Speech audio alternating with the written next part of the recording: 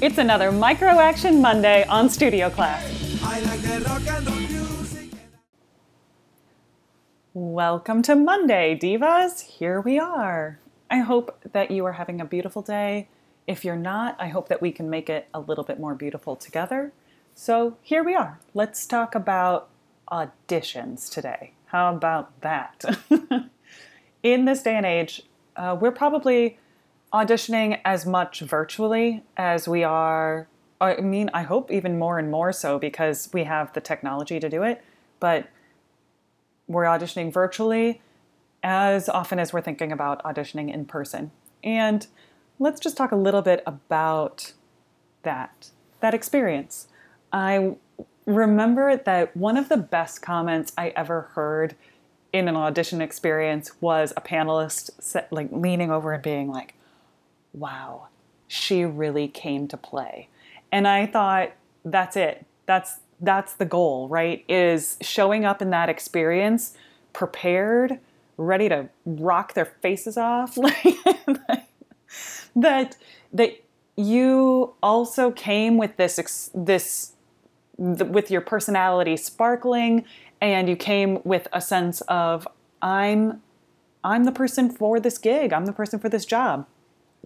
And that's the thing that I want us to focus on the most with this, is not necessarily little tips and tricks to hack the audition. I don't think that that's what we're about. I really think it's about knowing that we're the right person for a gig and then being able to demonstrate that to decision makers. So auditioning, yes, is a separate art form, practically a separate skill than performing. You have to be able to kind of generate all of that specialness about you and be easy with it in front of a panelist or a judge, And that can be a little challenging. And I think my biggest recommendation for that is what I call upping your averages, which is just do it a lot. We get better. Well, and this is also one of my favorite adages about the key to confidence. Did I ever tell you this? There are 2 keys to having confidence, which is number 1, to build the skill, and number 2, to recognize that you have the skill. That's my building your confidence roadmap. It's 2 parts. Build your skill and then recognize that you have the skill. Auditioning, like I said, is its own skill. So you just have to get in there and do it a lot, and put yourself in the place where that can happen. Put yourself in the room, so to speak. So I want you to be thinking about how can I up my averages? How can I get into that auditioning cycle more regularly so that I can build my skill and then recognize that I have the skill? And then also think about, am I aligned with the opportunity on the other side of this? Am I, is it something that I want? Why do I want this audition? And so before we get into that, I really want to talk about that part of it, which is the mindset aspect of auditioning. And before you go into any audition experience, I want you to ask yourself, why do I want this audition? Why do I want what's on the other side of this audition? What in me is needing that experience? And is it the right next step? When I walk into the audition, am I already thinking, I have this part. I've got this. I've got this in the bag. I can't wait to be in production with these people, right? Or am I walking in there being like, why on earth would they want to hire me? And if that's the case, then you're defeating yourself before you get into the room. I think I want you to go into these auditions really building yourself up and saying, I am the right person for this part. And if they don't pick me, it's totally fine. Like, you're not too tied to the outcome. You're tied to the experience of putting yourself out there to be picked. You're saying, yes, I am so excited to put myself in front of these people and say, are we the right fit? Going into auditions like that allows you to have a lot more ease and grace in those moments and I'm just trying to help us all avoid thirsty audition behavior because nobody likes that. So remember, we're not in there being like, this is my make or break moment, but we're going, I think I'm the right person for this job. Do you think that we would make a good fit? That kind of thing. When you walk in to any audition, I really want you to ask for more information about it. Do they want you to introduce your pieces? Do they want you to introduce yourself? Should you shake hands with the judges? Should you not? That's kind of in the room. Also, if you're creating a video audition, find out, send them an email, send them a message, whatever. Ask them, do you want verbal introductions to the pieces? Do you want no introductions to the pieces? And find that information out. It never hurts to give yourself all the advantages is always the thing that I say. If you are going into an audition setting where you're working with not your own accompanist, that always happens. We all have auditions where we don't get to bring our A team to it. We are going into this and working with their preferred collaborative pianist. And so that's great. By and large, they're picking someone who is a total badass at playing all of the repertoire that you're possibly bringing. But it's always okay to check if you have something a little obscure or doesn't happen in audition spheres all that often. It's okay to get that get the contact information of them ahead of time and be like, how comfortable are you playing this? Would you and that tells you, am I going to be putting my best foot forward in this scenario if they're not as comfortable playing my repertoire? When you go, make sure that your pieces are clear in your binder, that everything's marked really, really clearly. If that's tabs or if it's just an order, that's fine. Always, always, always mark your own cuts. They will not play what they can't see. Keep your binder, pianists only, clean. That it's not for you, it's for them, right? No extraneous markings. And write in your cadenzas and your ornaments very clearly if it's something, so that they have the heads up. They're going to help you. They're trying to help you have your best experience. And let's see here. If you don't want to sing it, don't put it in your binder. If you don't want to sing it, don't have it anywhere near that, because I've heard so many stories about people going into it and they just have something that they're working on in the binder, and a panelist or music director or whatever coming up and being like, "Oh, are you working on this aria right now? Are you singing this right now?" And you're like, "Well, yeah, kind of." And they're like, "Great, let's do it." No, don't get sucked into that. Don't let them trick you that way. So, because you want to stay within your zone of genius, everything that you've worked up for that moment, leave that on the table and don't add anything out of pressure. So don't bring anything that wouldn't put you in the best light. Copy out your repeats and da capos and things like that. Make it super easy to just flow through an entire audition. And like I said, auditions are always kind of that first impressions game. And one of my favorite responses, or one of the favorite kind of pieces of advice that I heard along the way, was make them feel like they want to have a cup of coffee with you. So I want you to go in there with openness, with being your most pleasant and centered self. Be confident, be friendly. Try to balance out any of that manic friendliness that we sometimes get in the audition space.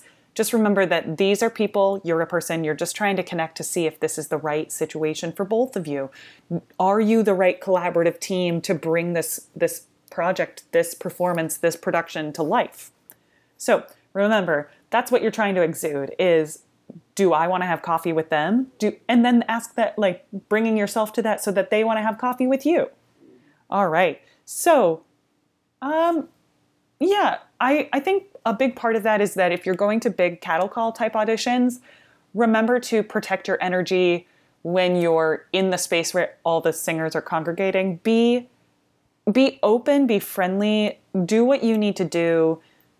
You can always tell the difference between, I mean, people are always there. They know a ton of each other. That's okay. That's part of your community, is getting to know people in that room in a positive way. If it's going to mess with your head for what you're about to do with your audition, that's fine. Put your earbuds in and just stay focused, right? Meditate, do whatever you need to do.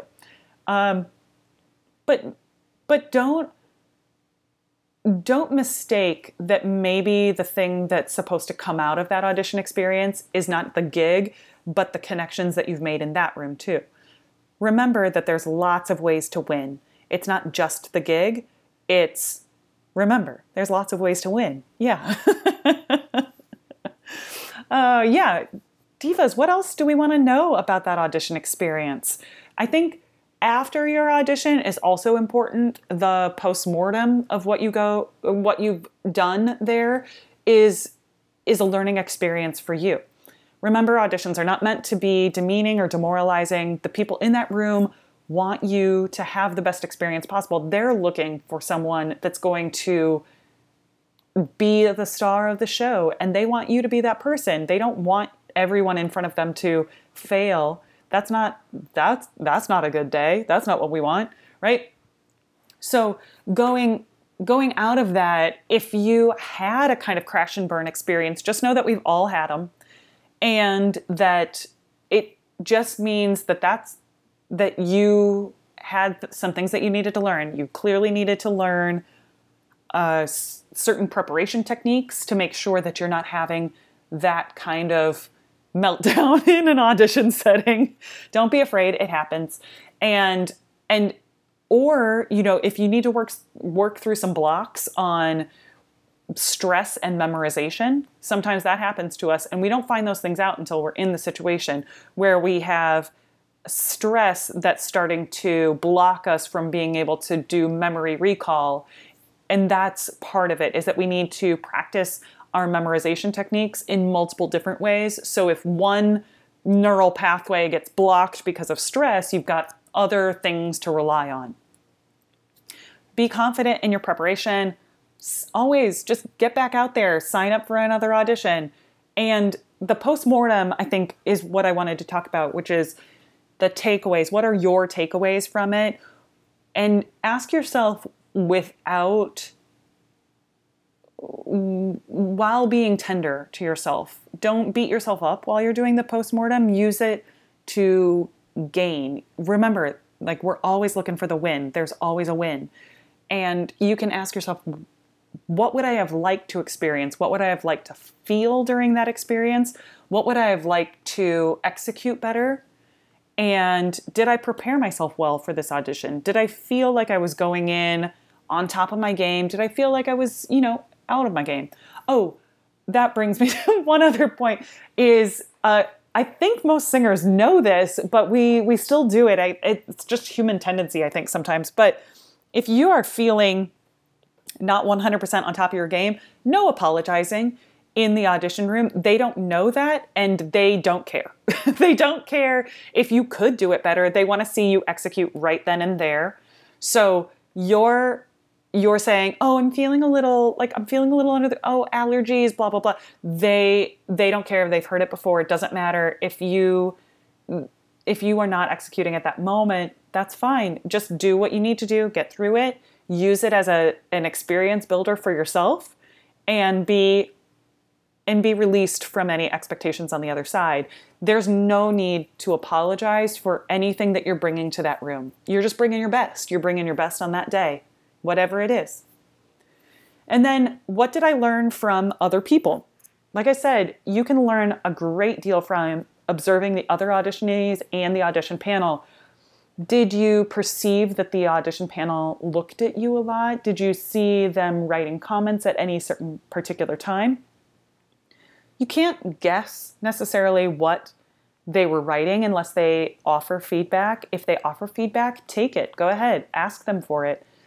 But also, what did you observe from the other auditionees in the room? Did anybody stand out to you with their with their energy, with the way that they held themselves, with the way they connected with other people. What about you can emulate the thing that you liked about that? Always ask yourself, am I willing to learn? If you're not willing to learn from each audition experience, this is going to be a tough road. It's going to be tough. Remember that this is part of the process, and you are going in there being like, what are all the things that I can learn from this experience? And release yourself. Remember, release yourself from the outcome. Go in there being super tied to the experience that you can have in the audition, whether or not that's in-person auditions or video auditions. What can I learn from the fact that I got up there and I recorded? And how many takes did it take me? What made me feel like I was ready to send this particular track in? All of that stuff. Do you have any audition stories, divas? I would love to hear them. Did you, what is it? Win, lose, or learn, right? But there's no lose. There's just winning and learning. So tell me yours, and I will be there to celebrate you and commiserate with you, whatever it is that you want. And I can't wait to hear from you. You know where to find me. I'm at Mezzo Enon. And until next time, stay sparkly inside and out.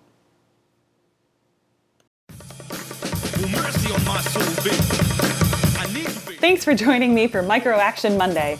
Again, I'm Megan Enon, and you can find me on all the socials at Mezzo Enon. That's IHNEN. Did you know that Studio Class is part of the Sybaritic Singer? It is. And if you liked this episode, you're going to love my 29 Days to Diva series.